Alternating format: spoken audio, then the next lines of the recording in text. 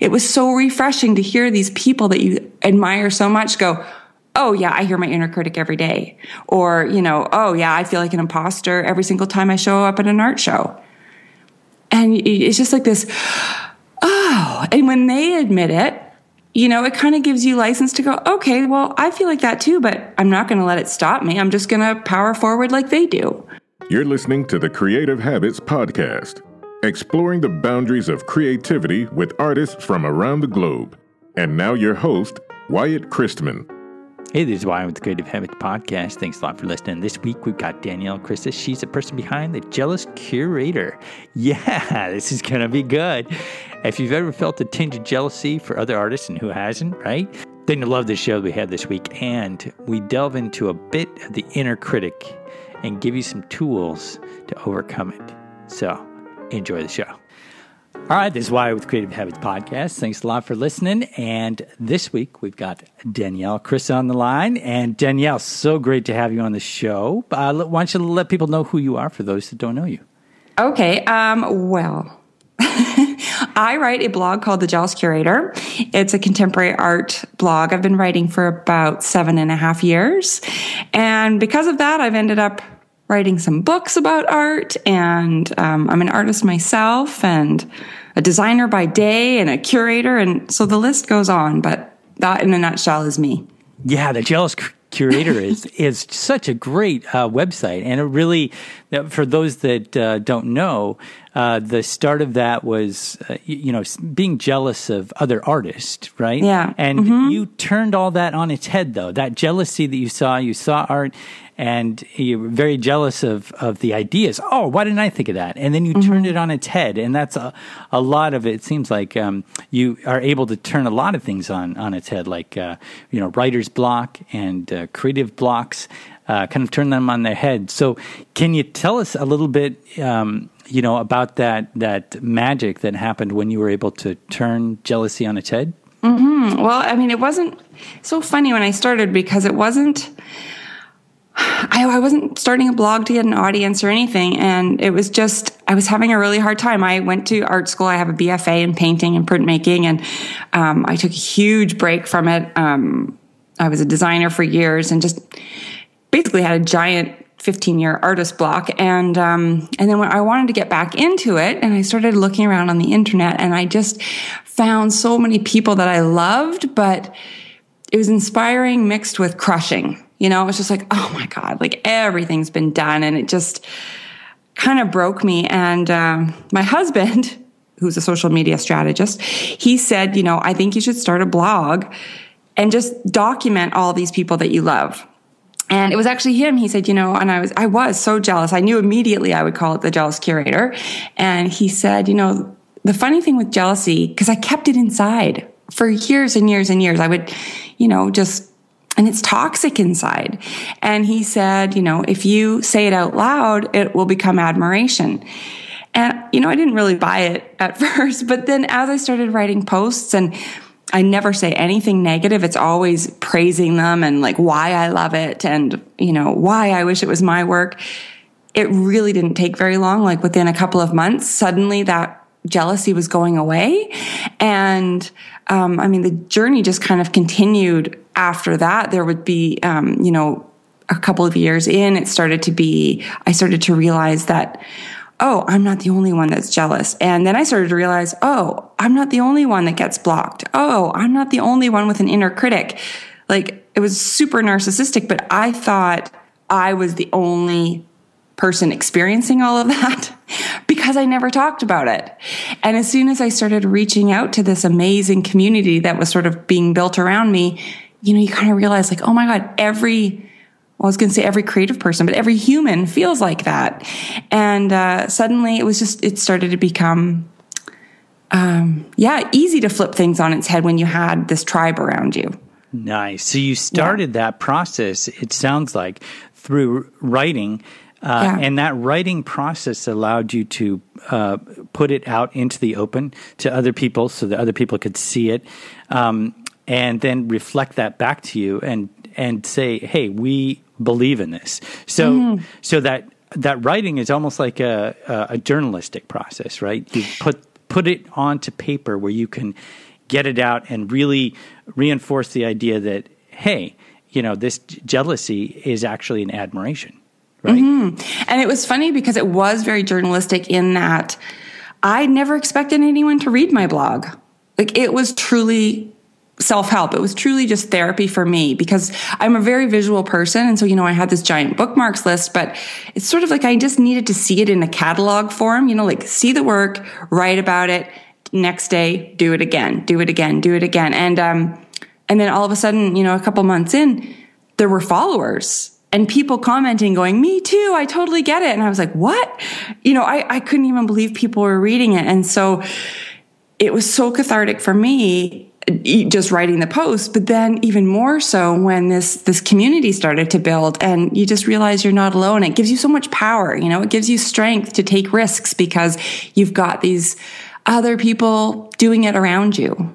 Right. And really, anybody can take that same idea. The beauty of it is it doesn't have to be necessarily a blog.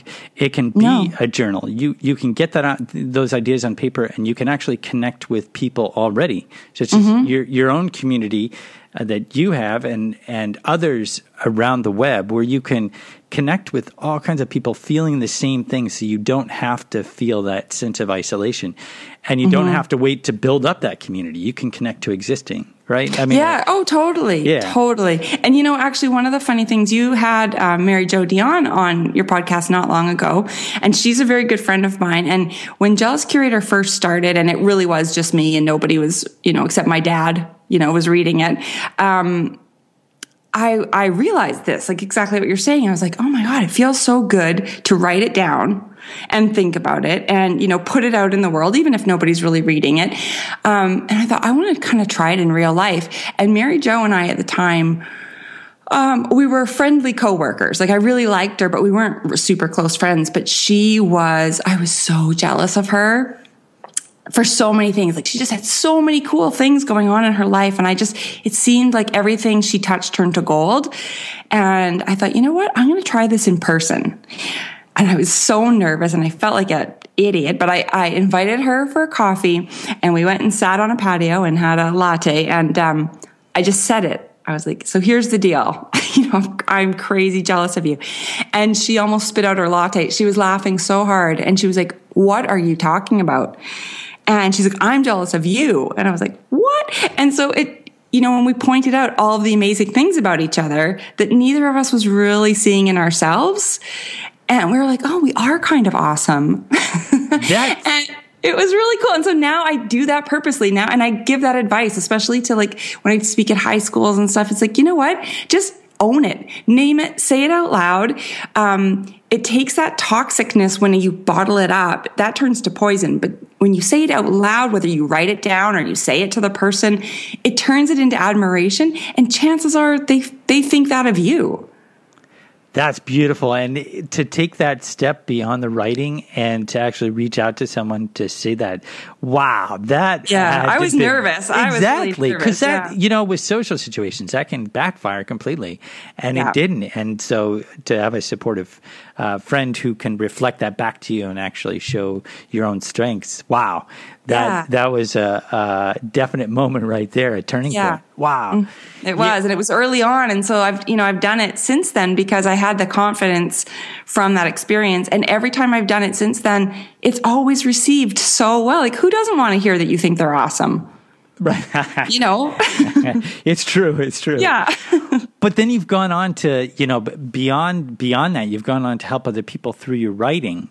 Your first book was The Creative Block, and you've used that medium to help other people, beyond your website.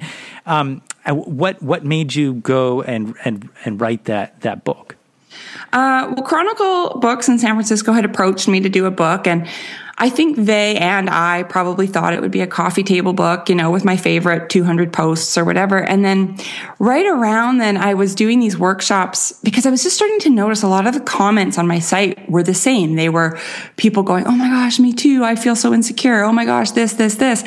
And so I started doing these workshops for women called Girl Crush, and where I would host them in the studios of female artists all over the US. And 12 to 15 women would come and we would spend the whole day and we would talk about this.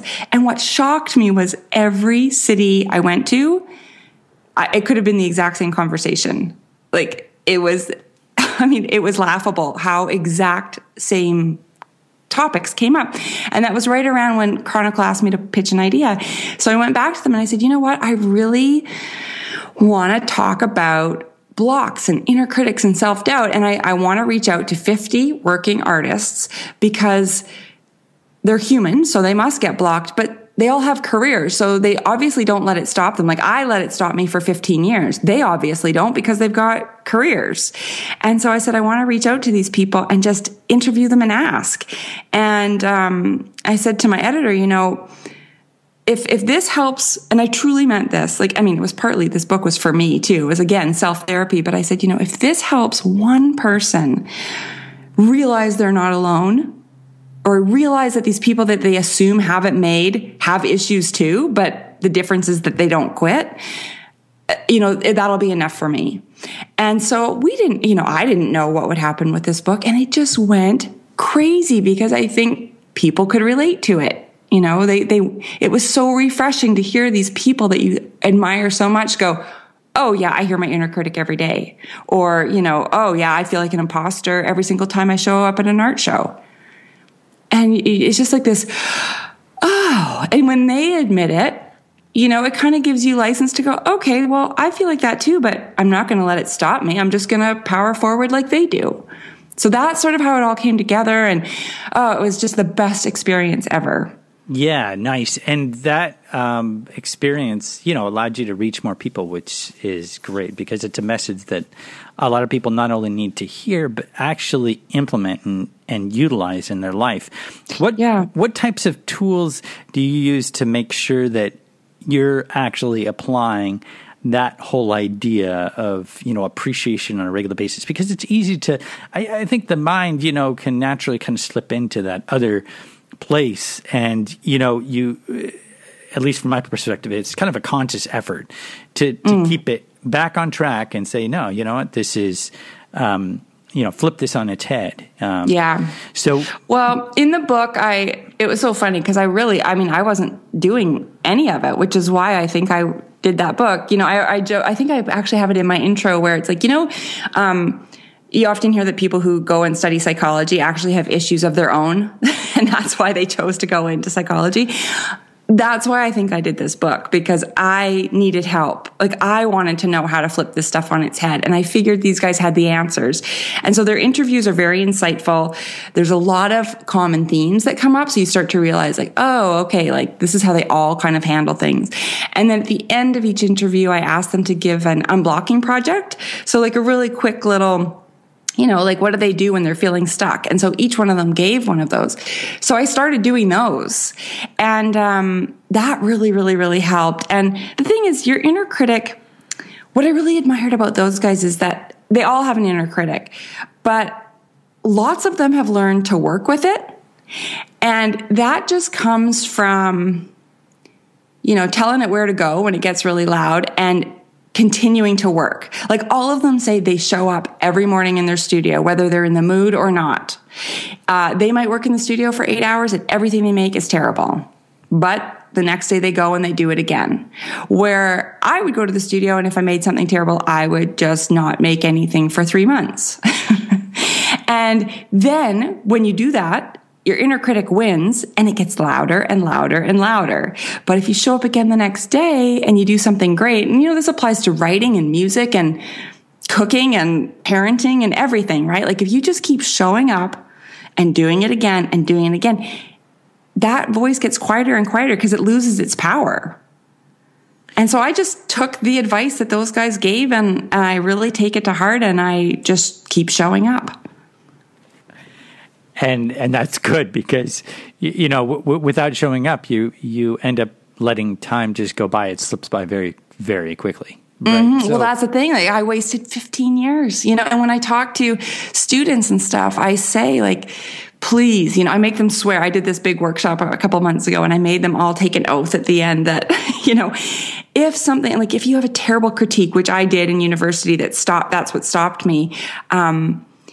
There's a quote in Creative Block that says, by Amanda Happe, and she said, "The great thing about negative criticism is you don't have to care. No one can wrestle the pencil out of your hand. You get to keep going in absolute defiance." And I love that so much. And I realized when I read that quote that I put my pencil down. I blamed him. He made this prof that gave me a terrible critique. I blamed him and said, he stopped me from painting. It's like, no, he didn't. I stopped me. And so I make all these kids swear that, if they have a bad crit or they've made a terrible painting that they hate so much, that they will not follow in my footsteps, that they will, in fact, get up the next day and pick up their pencil, their pen, their paintbrush, whatever, and go again. And I said, on those days when you're feeling terrible, I said, you just remember this lady that's standing in front of you right now saying this, and you pick up your pencil and you go again, because I wasted 15 years and I will not allow that to happen to any of you. Yeah, that's a great reminder. And part of that, I find ways to disable that critic that you mentioned is through play. Yeah. And play is so powerful for basically removing that critic. And also just letting, I'm just going to play with this. And who knows what's going to happen. So can you talk a bit about your perspective on play and how it works with, the stuff that you do, the writing? Well, I used to be, this was my huge problem beforehand, was that I'd get very precious about things. And I now realize that's a big problem for a lot of people. So if I had a canvas in front of me, I was terrified to put that first stroke down, because what if I wrecked it? So instead I would just think and I would think and I would think and I would just never make anything. Same with writing. You could just stare at the screen and just be like, unless that first word's perfect, I'm not going, And so play really comes in and experimenting where you cut yourself some slack. And so now what I do, and this was advice from a ton of the artists in the book, was, have a stack of crappy paper. Like, don't buy the super fancy, expensive stuff that you're scared to ruin because you spent all this money. Just chop up, don't even make it perfect edges. Just chop up a bunch of paper, have a big stack, and start. And if the first one's not great, into the recycle bin. Go again, go again, go again. And if you think of them as experiments, very often, like say out of that stack of 25, you might have 2 that you actually really like. So then the next day when you go back into the studio, work with those 2, and maybe your paper's a little bit nicer and a bit bigger or whatever. And then, you take those ideas, those little nuggets that came out of just fooling around. I've done that. They've turned into full series.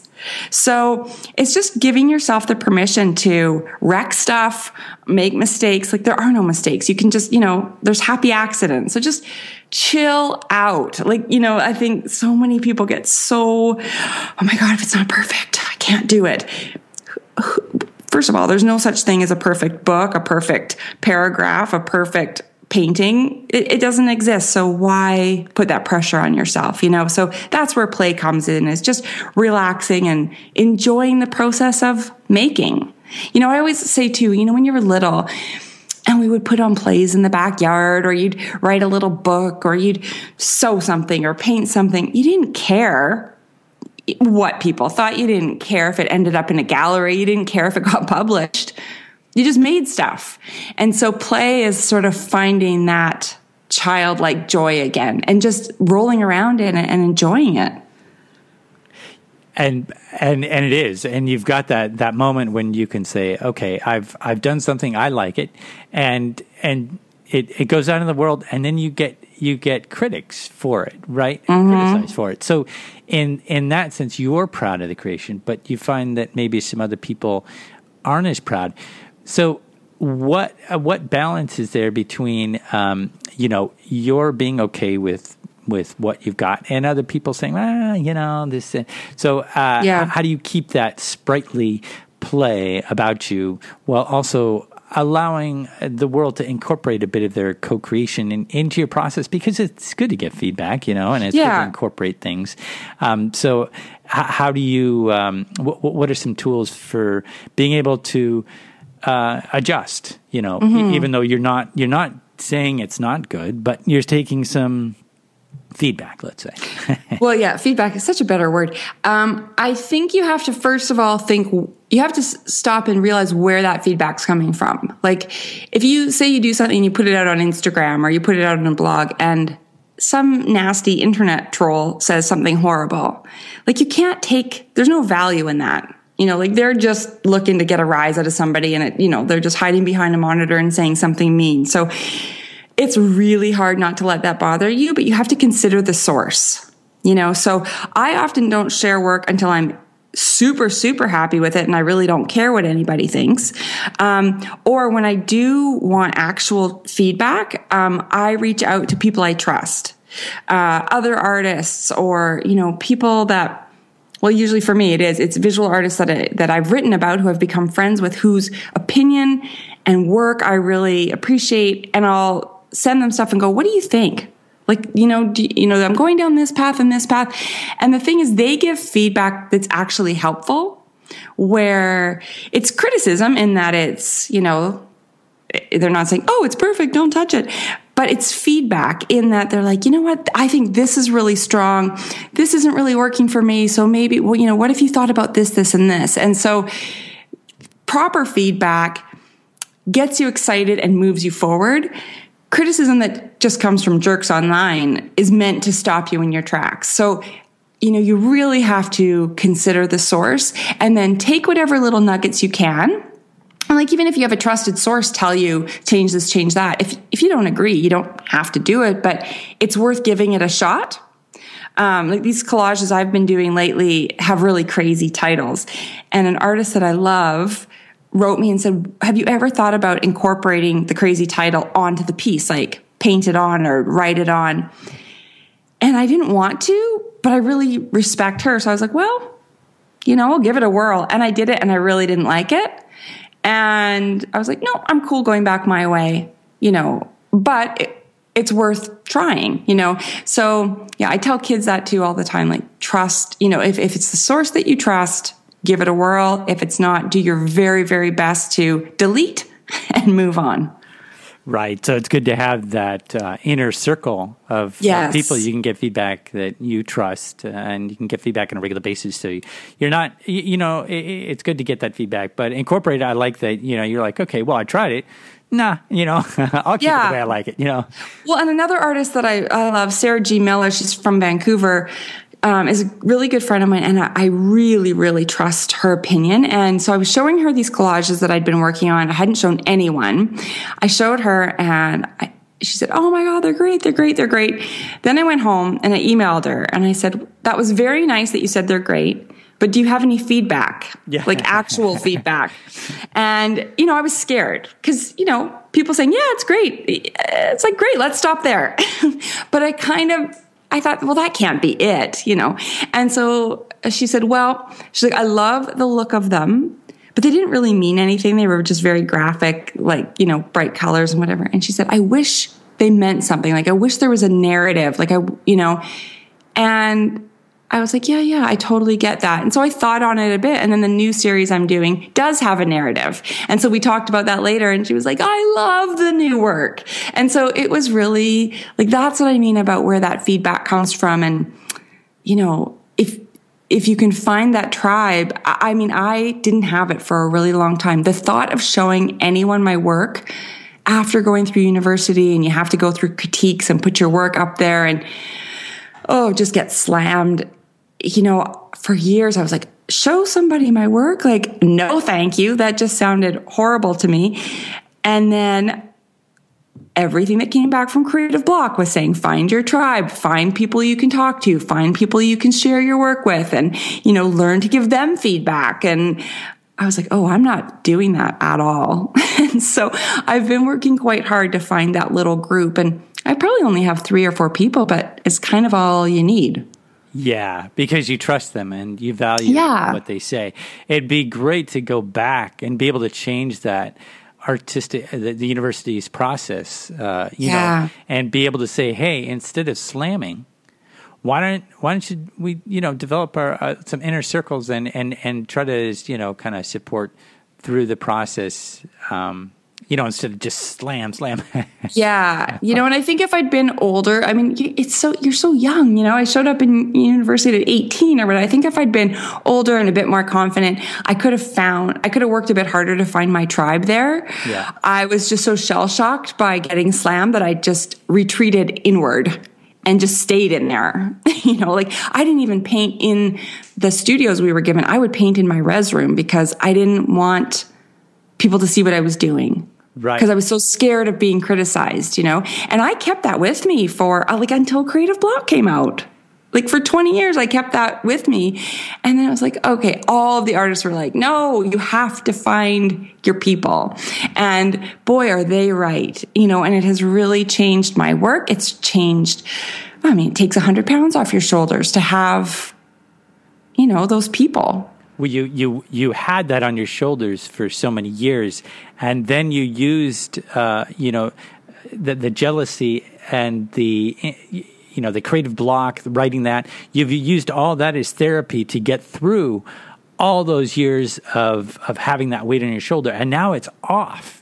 Yeah. You know, and you've actually helped other people get their weight off their shoulders as well. I know that's the craziest part to me. Because I mean, it's still every day I kind of, you know, work on stuff. And then I get these beautiful emails where, you know, people say like, I haven't made in 10 years and I'm working again. And it's because of, you know, either the book or the podcast or the blog or all of it. And it's like, it makes me so happy, and it kind of stuns me because, you know, I'm in my little town and, you know, I'm just doing my thing. And then all of a sudden you realize like, wow, I'm so happy that it's helping other people, because it's the worst feeling to feel alone like that. And to know that, you know, there's this whole jealous curator community that is sort of coming alive, and, you know, people are starting to meet in groups in cities without me even being there, you know, and it's just the coolest thing. Like if someone had told me this when I was that little scared, you know, 19, 20-year-old in art school, that this would be happening 20 some years later, I mean, it's so thrilling to me.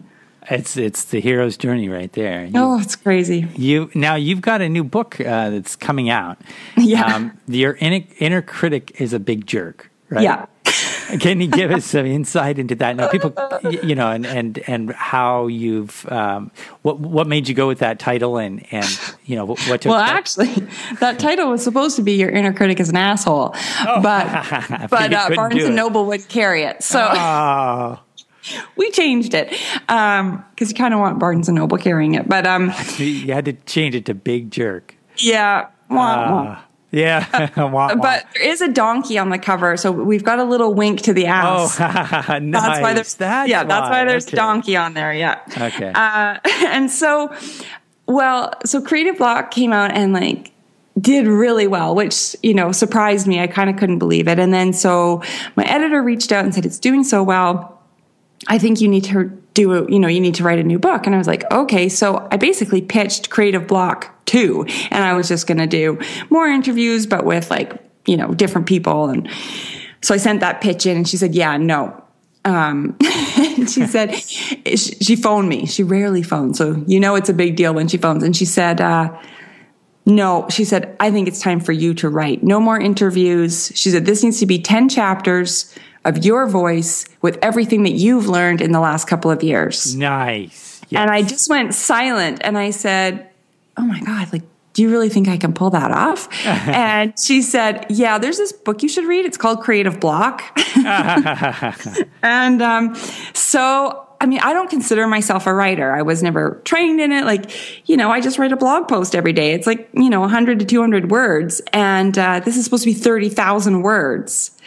And she really guided me and helped me. And, you know, she basically said, think of it as the longest blog post you've ever written in your life. And it was really cool. It was overwhelming at the beginning because I had so many things I wanted to say, and I couldn't figure out how to organize them. And so basically, I ended up coming up with 10 buckets. I had these Post-its on my wall.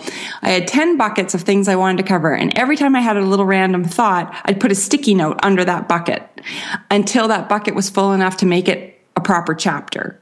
And there's stuff about dealing with jealousy. There's a chapter about dealing with criticism. There's one about how blank pages are absolutely terrifying and blinding, and it kind of covers the gamut. And again, it was total therapy. Like, I do not know how many times I cried writing that book because it was forcing me to face some demons. There's a whole chapter about sharing, and I wasn't sharing any of my work at the time when I was writing it. And I was like, what a hypocrite. And so I started sharing my work on Instagram and felt what it felt like to share. And I reached out to these people and I was like, okay. So as I was writing the chapters, I was forcing myself to live it. And again, I just came out feeling like a new person. And so, it comes out October 11th. And I'm really excited, but I'm nervous too, because, it's a lot to put out in the world. It is, but that's a true writing process right there. You cry through it, you live it. You're actually saying, "Hey, wait a minute. You know what? If I'm going to write this, let me live it. Let me go through it and really, grok it, really feel it. And that's good. I love that. And the buckets. That's always a good thing to have because so many ideas they fly by and you don't really capture them. But if you have those buckets to put them in. And you allow yourself the process, step by step, and you fill them and you go. Yeah. Right. Wow. And it made it so much easier when I went to write that specific chapter because I'd have like 17 bullet points, that were all these little random thoughts. But then you were like, this point and this point are kind of the same. So you'd squish those together and you'd be like, okay. And you could see how to form the chapter where when I first signed, it was so funny. When I first signed the book deal, I was ignorantly pumped. Like, I was just like, there's no pressure. I'm not a writer, so nobody's going to expect this to be like well written. And so, I'll just do, how hard can a book be, And so, in my little town, a friend of mine owns this beautiful restaurant on the lake and, they just put me in a little closed area up in this booth overlooking the lake so I could work all day and have quiet, So I got up there with my laptop and my little pink notebook and I was like, I'm going to write a book now. And I opened Microsoft Word and it was just this white rectangle. And I was like, oh no. I don't even know where to start. And I had a full-on anxiety attack. Like, my heart was beating in my throat and I started crying in this restaurant. And I spent the first 20 minutes of my session, of my little working session, brainstorming how to get out of the deal. Oh no. I had signed the paperwork, but they hadn't paid me anything yet. So I was like, okay, that's fine. I will just call and tell them not to send the check and we'll just rip up the contract. It's cool. I don't have to do this.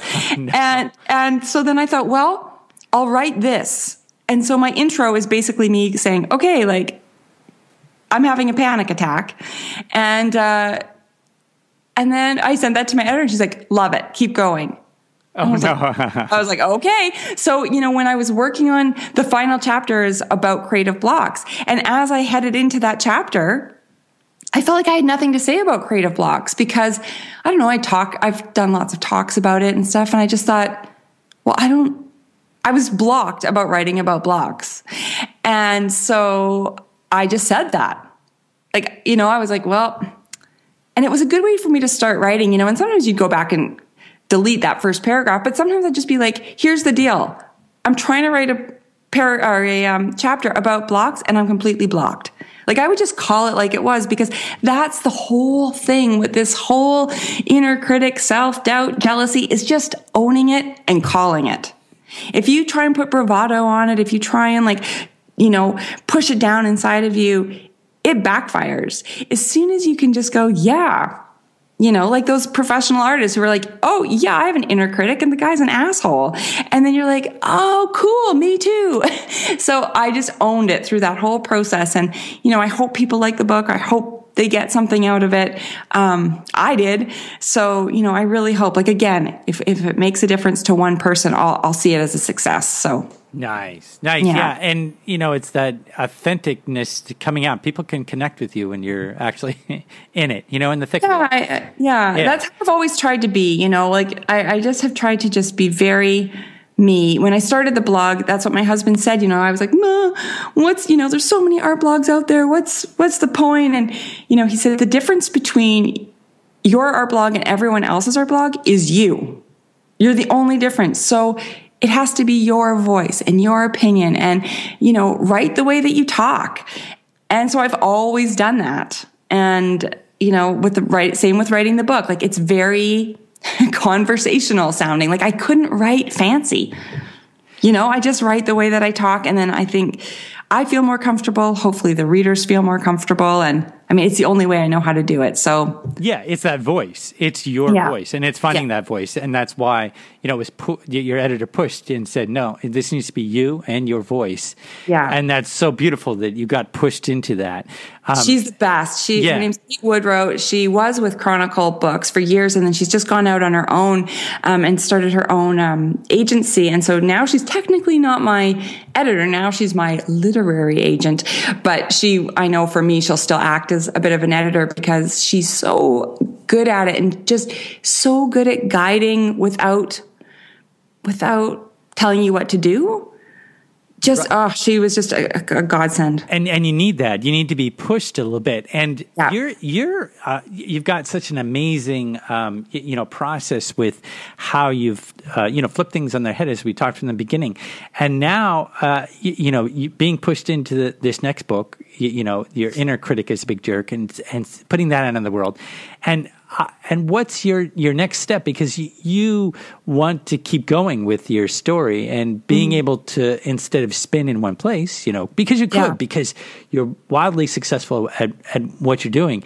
So, and you've pushed a bit with this next book. What's the next, big push, and how will you kind of, what's a good tool to kind of, for other people to use too, to kind of keep themselves going and not necessarily just sit in one place with their artistic process? Mm-hmm. Well, after Creative Block came out, I was so happy. And I just thought, I'm very goal oriented. And so every time something great happens, I'm like, what's next? What's next? And when Creative Block came out, I wasn't like that. I was so proud of myself. And I thought, if nothing else happens after this, I'm good. I was just so proud. Mm-hmm.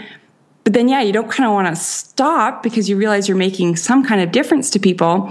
But I had no ideas. Like Kate said, what's your next book? And I was like, I don't know. But I was going out on the Creative Block book tour, and I'd go and talk, but I always find the most interesting part is when I'm done talking and I shut up and we do the Q&A, or you talk to people after. And I just kept I call them Me Too stories. I got Me Too story after Me Too story. So I started jotting them down when I'd get back to the hotel. And then I called Kate and I was like, I've got it. I'm the only one, because I was the only one at all of those events. I was the only one benefiting from these Me Too stories and these aha moments. And I was like, I want to fill this book with these 10 chapters. So it's called Your Inner Critic is a Big Jerk and Other Truths About Being Creative. So each chapter is a truth that is part of, just goes into being a creative person. And almost all of it came from listening to people on the Creative Block tour. So then now Kate's like, okay, what's the next book? And I was like, I don't know. And I've given myself the freedom to be like, I don't know, but I know it's going to come. If you listen, and because you can get kind of stuck, Creative Block was a huge success. Oh, crap. Can I do it again?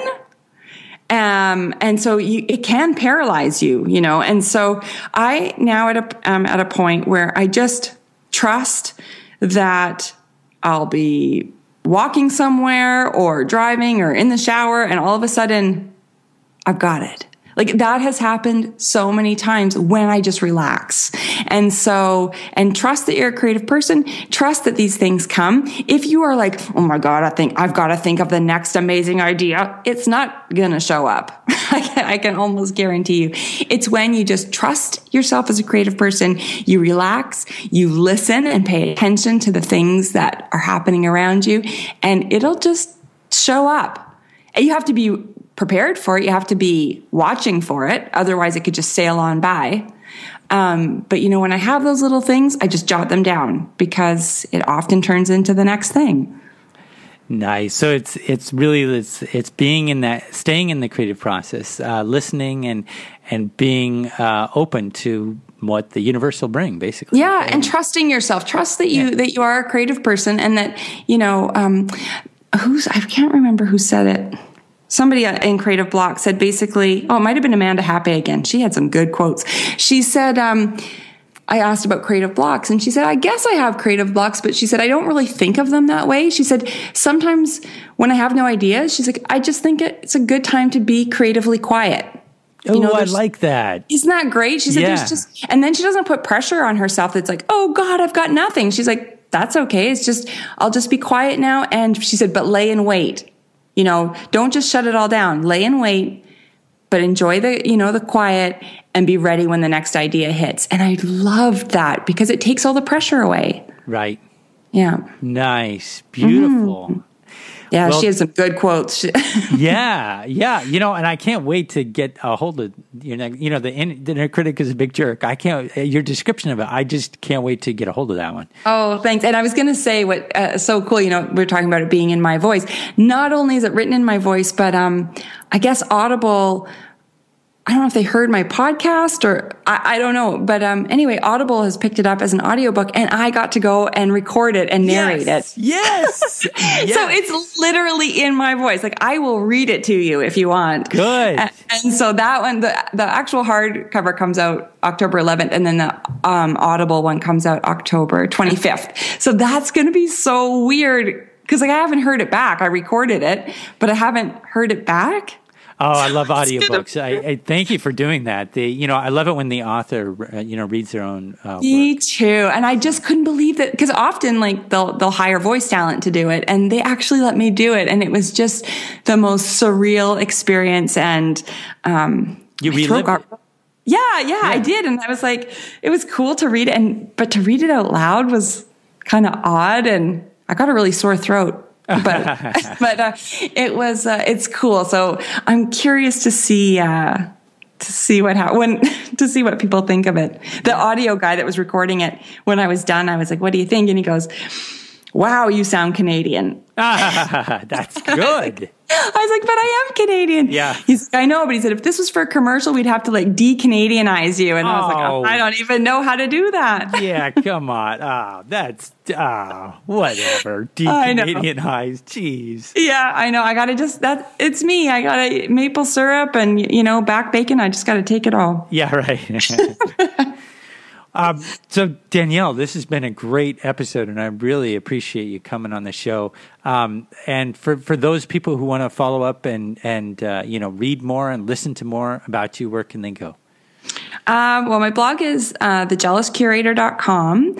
My podcast is called Art for Your Ear, and you can just find that on iTunes, and there's links for it on my site. And then, I'm everywhere socially. So, Facebook and Instagram, everywhere. And it's just The Jealous Curator. Great.